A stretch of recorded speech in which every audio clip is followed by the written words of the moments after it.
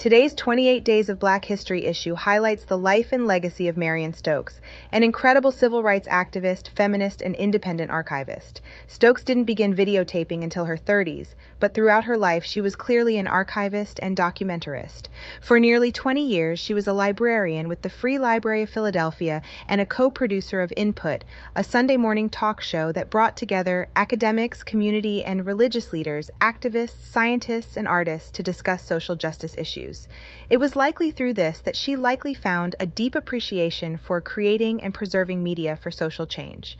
She was also a radical activist who believed deeply in Black liberation. She and her husband, John Stokes Jr., supported the March on Washington and organized with the local chapter of the Communist Party.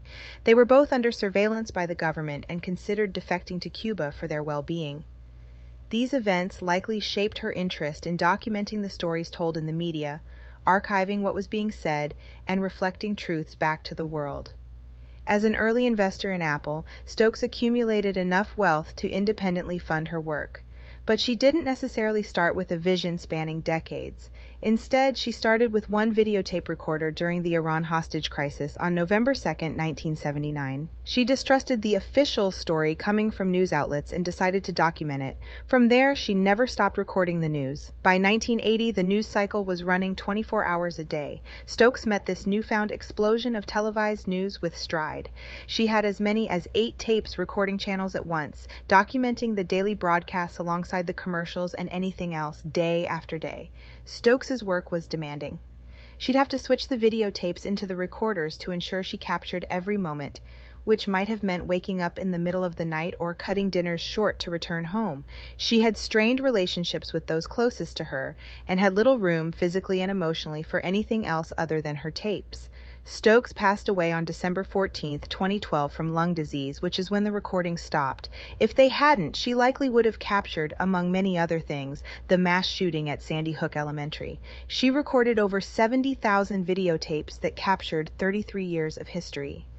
These are the only comprehensive collection of archives from this time frame to exist. During this time period, television studios were constantly erasing and recording over old footage to save money and preserve valuable storage space.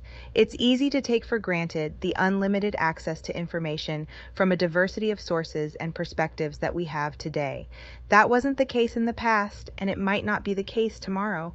The shows and movies we watch online and the music and books we stream on different audio apps could disappear at any moment. Without a hard copy, it would be as if it didn't exist. Stokes' choices might not have made sense to many back then, but today, it's because of people like her that we have a view into yesterday and a reminder of what's at stake tomorrow. 28 Days of Black History is our free month-long series where we celebrate stories of Black leaders and their impact on arts, culture, and society. Look for Black History Month and titles of other episodes in this podcast.